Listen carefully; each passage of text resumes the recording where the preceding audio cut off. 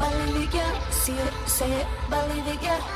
you for tuning in. We are Tristan and Michael, and you are listening to Fuse, Transparent Conversations for Marriage, Family, and Relationships. We invite you to join us as we discuss perspectives that are thought about but not talked about. So tell your friends and family to check us out and connect with us on social media. Join the conversation by emailing us info@fusedmarriages.com. Hey, Michael, so what are we getting into today? Well, we have an interesting one today. Okay. Now, it may get a little technical, just a little bit, right? Okay. But I think it's going to be relatable to the people of really what dealing with love and marriage is all about. Okay. It's another angle to take on it. Okay. I'm ready. Okay. So let me first start off by this. You know, there's a movie, and I watch movies every now and again, but there's this movie called Love Jones. Oh, Lord. Right? Okay. It's a classic love story. Okay. And one of the lines of the movie, the main character says, "Let's roll the clip." I mean, it's just that all y'all running around here jumping and hopping, skipping, diving, falling in love ain't Somebody talk to me, please, about how to stay there. Do I love my wife? Hell yes. Is she here? Hell no. I know how to fall in love, but help me to stay in love. Yeah. Okay. So, you know what I mean? Because like all of us know, we get the, the butterfly feelings and, the everything that kind of like just make the, we on cloud nine when we meet those emotions. Yeah, just it make you feel good. You like, man, this is it. But those die off though. Don't they? Right? So like we're trying to figure out, okay, so what's that? How do you like maintain, maybe at the butterfly feeling, but like kind of maintain that love and like go to that next level? Because love, in my opinion, love is you got levels of it. Okay. You got the butterfly kind of initial phase. Okay, phase then one. You got butterfly. that kind of sustainment where you're trying to say, okay, I'm trying to make it level where we at. Then you got to say, okay, I'm trying to get to that stratosphere. Oh, stratosphere. Well, you know what? When you're in that 40 years, 50-year range and you still loving that person. That's awesome. That's real. Yeah. We not at 40 or 50. Not yet. We at that 5-year mark, but Okay. But we trying to do it too. Yeah. Just like everybody else. So like, we not perfect in our relationship, but we are trying to really get to that next level too. Mm-hmm. So we kind of discovered some things. So, since we've been off a little bit, we got the pandemic going on. Yeah. But it's still, I do a little reading to kind of make sure, just keep my mind sharp. I discovered a few things that maybe can tie into what love is. And we're going to call this the science of love. The science of love. The science of love, right? Okay. Kind of different, techie. I don't want to lose you or anything on that, but I think it's going to be good though. Okay, we'll jump in. What's going on? All right. So there are 3 components that I believe that are called the science of love. Okay. All right. So just walk with me a little bit, all right? And you can kind of ask me questions. We can kind of go through some different dynamics of what it's all about. All right. The first one is AQ. All right. AQ. AQ, the adaptability of a person, the adaptability quotient of a person. Okay. AQ, adaptability quotient. Yeah. All right. Yeah. So, it's a business term, but we're going to apply it to people because we got to be adaptable as people. Right. Right. So it talk about adaptability as a business. My business is my life. Your business is your life. How adaptable are you to your life and to my life? You want to check that definition real quick for me? Yeah. Okay. AQ. Ability to adapt, normally used in business as it measures business ability to greet change in the marketplace, customer preference, and technology. Right. So if we're going to take that definition of AQ, right, adaptability, to be able to adapt to changes. So you got to think, right, in a marriage, and you can talk about this, right, there's always changes that are going to happen. Right. The first, most obvious change, right, when somebody, you're combining 2 people. Right. You got a man and a woman, 2 different dynamics, 2 different households, 2 different upbringings. How well do each one of those adapt to one another? Right. Mm-hmm. The next biggest one is probably like, when you have kids. Right? You married, all of a sudden now you have kids. You got to, understand who each other are. Then you got kids. That's another change you got to be able to adapt to. Oh, yeah. And a lot of times, you're looking at a person, you want to understand, okay, I like them. I love them. But how adaptable are they? Right? So the ability to be able to adapt to those changes is going to play a big role in your marriage. Absolutely. Or in your relationship. You really should pick that up on your relationship. What's your thoughts on that? Yeah, I think the sooner that you're able to discover how your partner adapts, the better off the relationship is going to be. Because I think that this adaptability quotient is a big deal because it can lead to some other things, right? So maybe the next step isn't having children. Maybe the next step is a job change or somebody gets sick or parent has to move in. There are so many things that can happen, or a death in the family, that you have to be able to gauge how you yourself first, how do I handle stress? How do I handle change? And then looking to your spouse, how do they handle change? So one partner might say, hey, we've got to move to a new state, and this is going to be an adjustment for all of us, but it doesn't mean you're adjusting in the same way. Right. Somebody could become a recluse and turn in and feel depressed while the other person is outward. Okay, I got to go out. I got to do stuff. I got to meet people. They might still be dealing with the same emotion, but handling it differently. Right. And if you don't meet each other there, then you can begin going in opposite directions and really not feeling like your partner cares about you at all. That's so true. That's so true. I mean, importance about adapting and being able to adapt to change is like, you got to be able to be comfortable with changing. Yeah. I think particularly when you're in a marriage and a relationship that's serious, is like, you know what? Life is going to change. Job's going to change. Yep. You may have to move, as you just mentioned. What India.Arie says. What she said. The only thing constant in the world is change. Man. What song is that? What's the name? She's a beast. Yeah, she's a beast. Listen to every single album. She's cold-blooded, though. Yeah. Yeah. So I think that knowing that change is going to happen is part of the battle, and being able to kind of move with that, move like water, like, okay, we're going to hit this shore. We're going to go this way. We're going to go around this boat. It doesn't, because you can't predict obstacles. You can try to prepare. Like, you can prepare for your future. You can do life planning, but it doesn't mean that something can't come up that's going to deter your plans or that's going to maybe stagnate your plans or shift. You're going to have to do some things. You do have an unexpected pregnancy, or you do deal with some. At what age, though? Hey, in any age, it's going to be true. You have some challenges, but dealing with that, or dealing with, like I said, a loss of a job or an injury, or all of those things are going to change. I know, but we know couples that have gotten pregnant, and then the wife is on bed rest for an extended period of time. Yep. And then he has to pick up some responsibilities that he didn't have before. Right. So him being able to adapt to that without cracking under the pressure. Right. So what do you think in terms of adaptability? How do we avoid cracking under the pressure? Cracking under pressure. I think you have to be able to, you almost got to train yourself to say, okay, when something comes up, how am I adapting to it, right? You don't start off with something big initially, right? You got to say, okay, first of all, you know what? We said we're going to go to the grocery store first.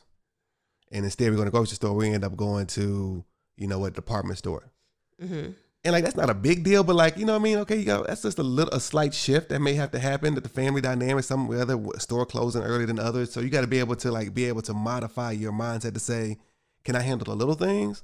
Mm-hmm. But when the big things come, I don't think you're going to be any different. If you can't handle little things, you definitely can handle the big things. Yeah, that's true. So I think you have to train yourself, right, to kind of like almost psychologically saying, okay, you know what, how am I doing with change before I actually look at my partner? And then being able to understand to say, okay, you know what, I want us to grow as a unit. So let's try to adapt to change together, right? And I'm measuring you measuring me. We're trying to see where we're at.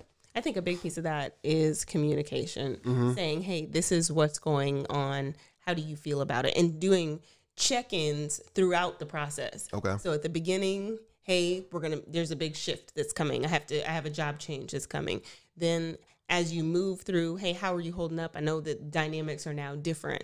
And as you progress, until you're both at the same place, or until it becomes normal. Now this change is normal. Okay, this is our new normal. Things are as they are. Right. But I think if you only check in one time, you're doing a disservice to yourself and your partner. Because even if you check in with yourself one time, you might be okay today. And 2 weeks down the road doing the same thing, you're frazzled, you're uncomfortable, you're frustrated. And if you don't say like, hold on, I need a second, then you can end up going off on people, and people are like, what's wrong with you? I needed a second and I didn't take it. Right, Right. So I think I think it's important to do these changes or these check-ins as we adapt and as we grow and as we kind of fulfill that adaptability quotient, as you are. Yeah. I think, like ultimate goal, right? We want to have a high AQ. And everybody want a high IQ, which is nothing wrong with that too. Yeah.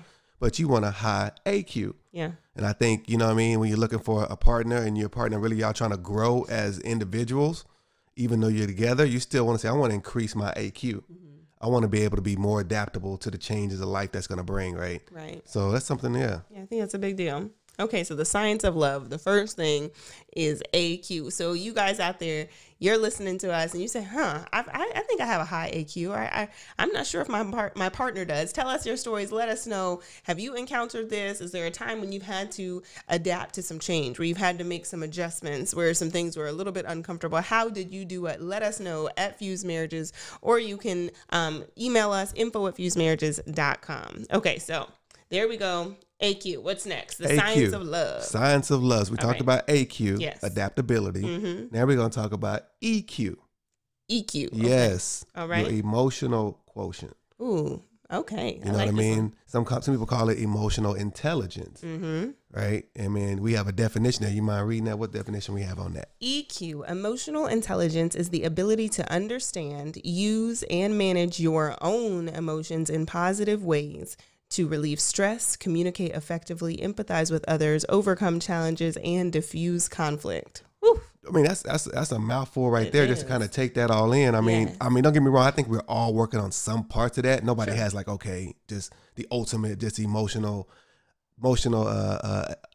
Aptitude. yeah, there you go. Thank you for helping me out on that. Just to make sure, you know what, we're trying to raise our level to our thinking and our emotions to that level. We got like, for instance, compassion may be good on one end, but my communication may be bad on another end. So I got to tie that all together. You know what I mean? And kind of raise my emotional EQ to a certain level. Yeah. I think this has, like you said, it's packed in here. So we're saying it's the ability to understand. What's interesting about the definition is it starts first with you again. Right. And so much of marriage and relationships is being settled in yourself and being honest with yourself. Because we can also self-deceive. We can say, I'm good, I can handle it, when really you're like, I need to step back. I need a second. I need to process or whatever. And that's the same with this, as we're talking about emotional intelligence, is gauging your own emotional EQ or your own EQ. Yeah. How do I feel? Where am I? And it says positive ways to relieve stress. I think that's the key. I think that's the key of just having good emotional intelligence. Yeah, talk It's to me. really is trying to like, okay, because life is stressful. Yeah. Got all kind of dynamics going on, but do I have positive ways to relieve it, right? Because it has to come out.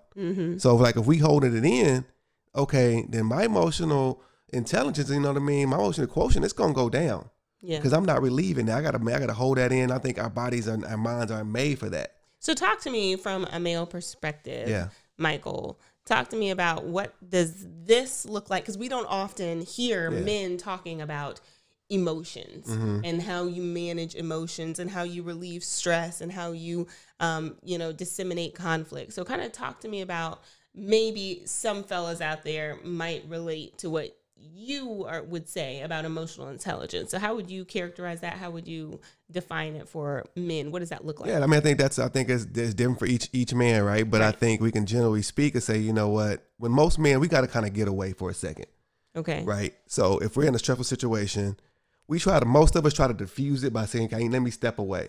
Now the idea you can't step away and not come back to it, but you know what? We may want to get in that car and go drive around the block about So 10 you're saying times. physically step away from the situation. Yeah, physically, like, you know what? Hey, I got to remove myself. It could be physically, could be mentally as well, though, right? I mean, I'm using physical in this case right here, but right? And I say, man, you got to go get in your car. I got to drive, that up the street 10 times in a row. I ain't going nowhere. Up the street. Yeah, just up the street 10 times in a row. Like, and why he coming back and forth? Didn't he just go to that stop sign? Yeah. His EQ is low.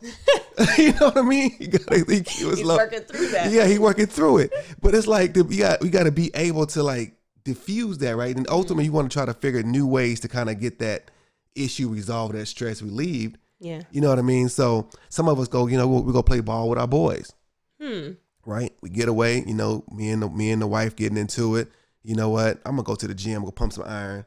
I'm gonna go hoop. I'm gonna play some ball with my boys. That's interesting. I don't think I would have thought that going to work out or play basketball, maybe work out, because I like to work out, but I wouldn't have thought of that as like an EQ conversation. Yeah. Like, okay, how do I relieve stress? I think a lot of us might like go on a run. I know that I read an article recently that says if you clean when you're stressed out, or when you're frustrated, when you're angry, that it helps you kind of work out some of the issues, because maybe some of the anxiety, I'm not sure of the science behind that, but I think that's interesting. Yeah. That the activity of doing something is an EQ kind of calibration. I'm just telling you, the ladies to know this, right? Because like when your husband told me, man, let me get away, let me go to the gym for a second. He not going to like, he ain't getting on his phone and going to go, chat up with somebody, this, that, and the other. He's literally trying to figure out how to relieve his stress. He can't communicate it properly. So he's trying to figure out how to come back to you and be able to communicate that thing. Okay, let that help somebody. Be blessed. Right. And I think, let him go is what you're saying. Let him go play some basketball. Let him go. Okay. Let him go. Let him go kind of, get that off their mind. I promise you, when they come back, and you probably have noticed even with me or whatever, you come back, you're like, man, he's like, he's different. Yes. When my husband is upset and he goes and plays some basketball and he comes back like the sweetest guy ever. He's helpful and everything. He's helpful already, but he comes back, baby, how you doing? How the kids? Thank you for letting me go play. I'm like, you welcome. What's got into you? You're like, what happened? Right. Yeah, what happened to you? What gym you go to? So I guess I'm saying it as a witness. It works, but also that comes with a trust factor. Yeah, too. absolutely. So you have to build that trust factor to even begin this conversation. I think I want to hear from you on communicate effectively, empathize with others. Yeah. I mean, I go to the back end of that part when you said empathize with others. Like, I think as men, we struggle with that because like we build this kind of macho kind of, you know what I mean? We gotta have a hard time really connecting. At least a lot of us don't. So we got to be able to like come down to a point where say, you know what? Hey, I'm feeling this, what you're going through. And like, I think that's the toughest part of this EQ for us is being able to connect down and say, okay, you know what? No, it's not me. My woman is feeling this way, or she's bringing this to my attention. How can I connect to what she's saying? Why is it so challenging? Just help me. Why is it so challenging for men? I'm generalizing, obviously. I'm sure there's some fellas out there that can connect and the roles are reversed. But generally speaking, why is it such a challenge for men to have this kind of loving, endearing compassion for how somebody that they say that they love is feeling? Why is it that she feels something and he just totally is all the way disconnected and looking at her like, I don't know why she's crying, she's tripping, something's going on. Why is that? I mean, to me, I think the answer is actually really easy. It's like we're wired that way. And I'm actually saying wired because we're raised that way. Okay. In a way of like, you know what I mean? We don't really show or express our emotions in that way. So let's say, you know what? We in the third grade, and me and my boys, we get into it or something happens, whatever, on the playground. And you skin your knee. You say, you know what they tell them? Get up, suck that up, man. Wipe that off. You be all right. I don't care if you pouring down, got blood coming out your knee. You need to go get 18 stitches. It don't matter. You suck that up. And like in your mind, you start just tying that almost to life principles. You know what I mean? You don't really realize it.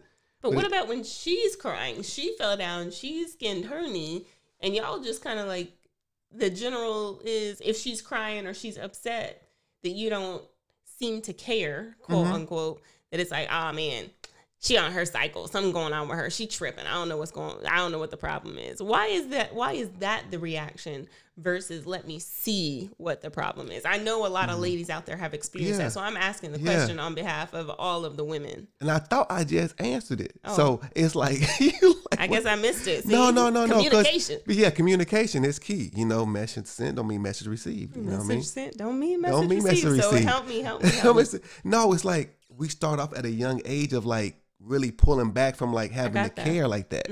So like you do that in third grade, fourth grade, the same thing, sixth grade, the same thing, eighth grade, the same thing. Now you're a senior in high school. You've been doing this like all your adolescence.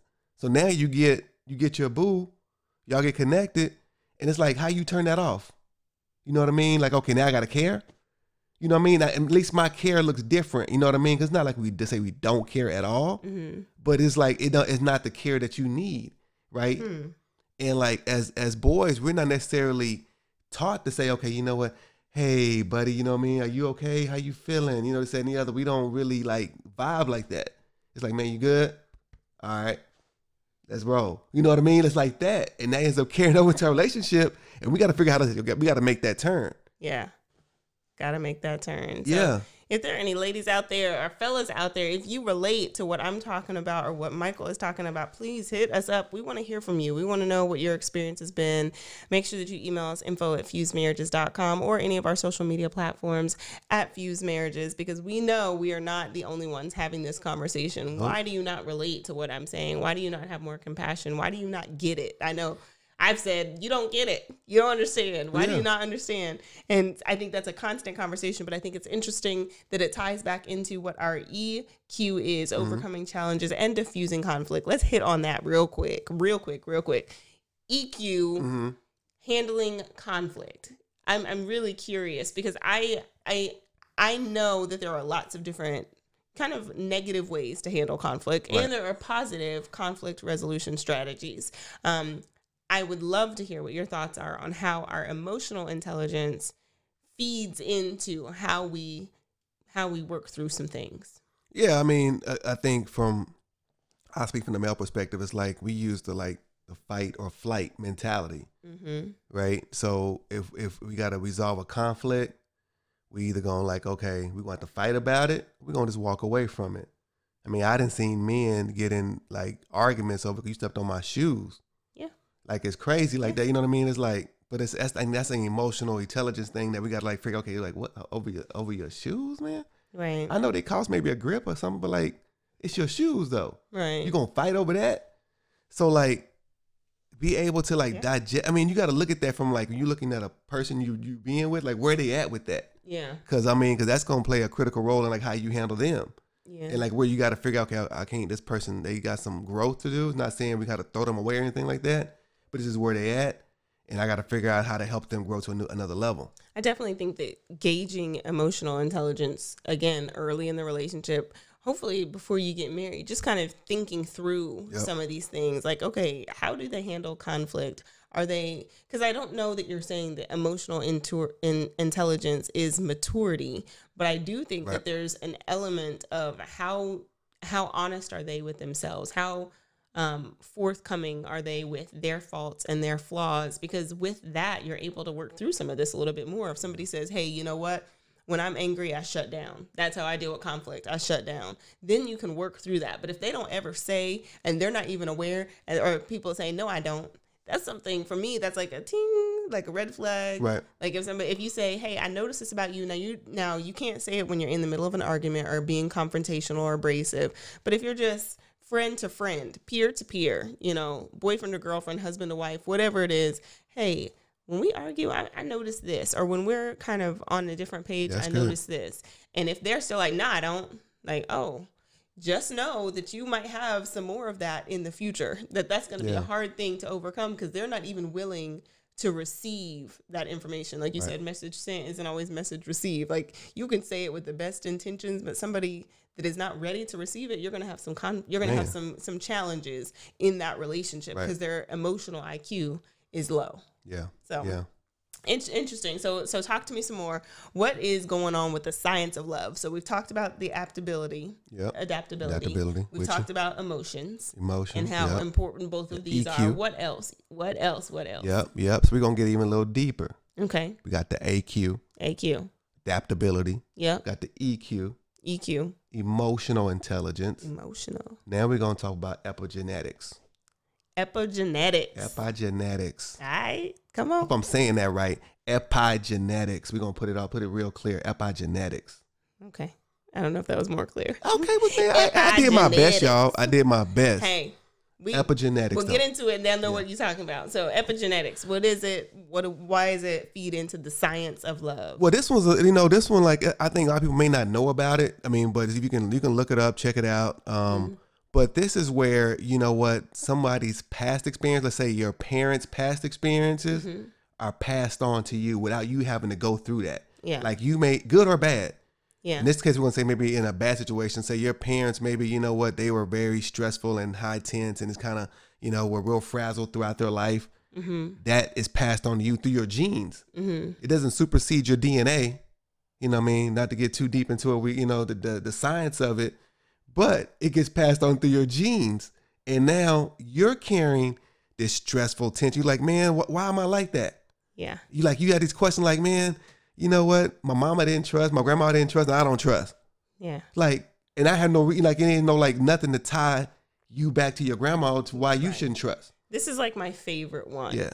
Because I think that this is the most, of all of these kind of science aspects of love, I think this is so interesting because it is something that you have to be extremely introspective. You have to really think, like all of them, you have to think, okay, how do I adapt to change? Adaptability quotient. Where am I in my emotions? But this one, you have to even go to your parents and you have to go to your grandparents and consider not only what you were taught, like we talked about with emotional, not only what you were taught or what you observed, but maybe habits or traumas that were passed on to you that you have to look to your parents and say like, deep right there. I'm that way. Yeah. And it's not something that you picked up by watching. It's something that you just picked up because it was in you. So I think that this is the most interesting. So why is epigenetics framed in this science of love? Where does it come into play? Yeah, I mean, I think it comes into play. It's about understanding like where you're at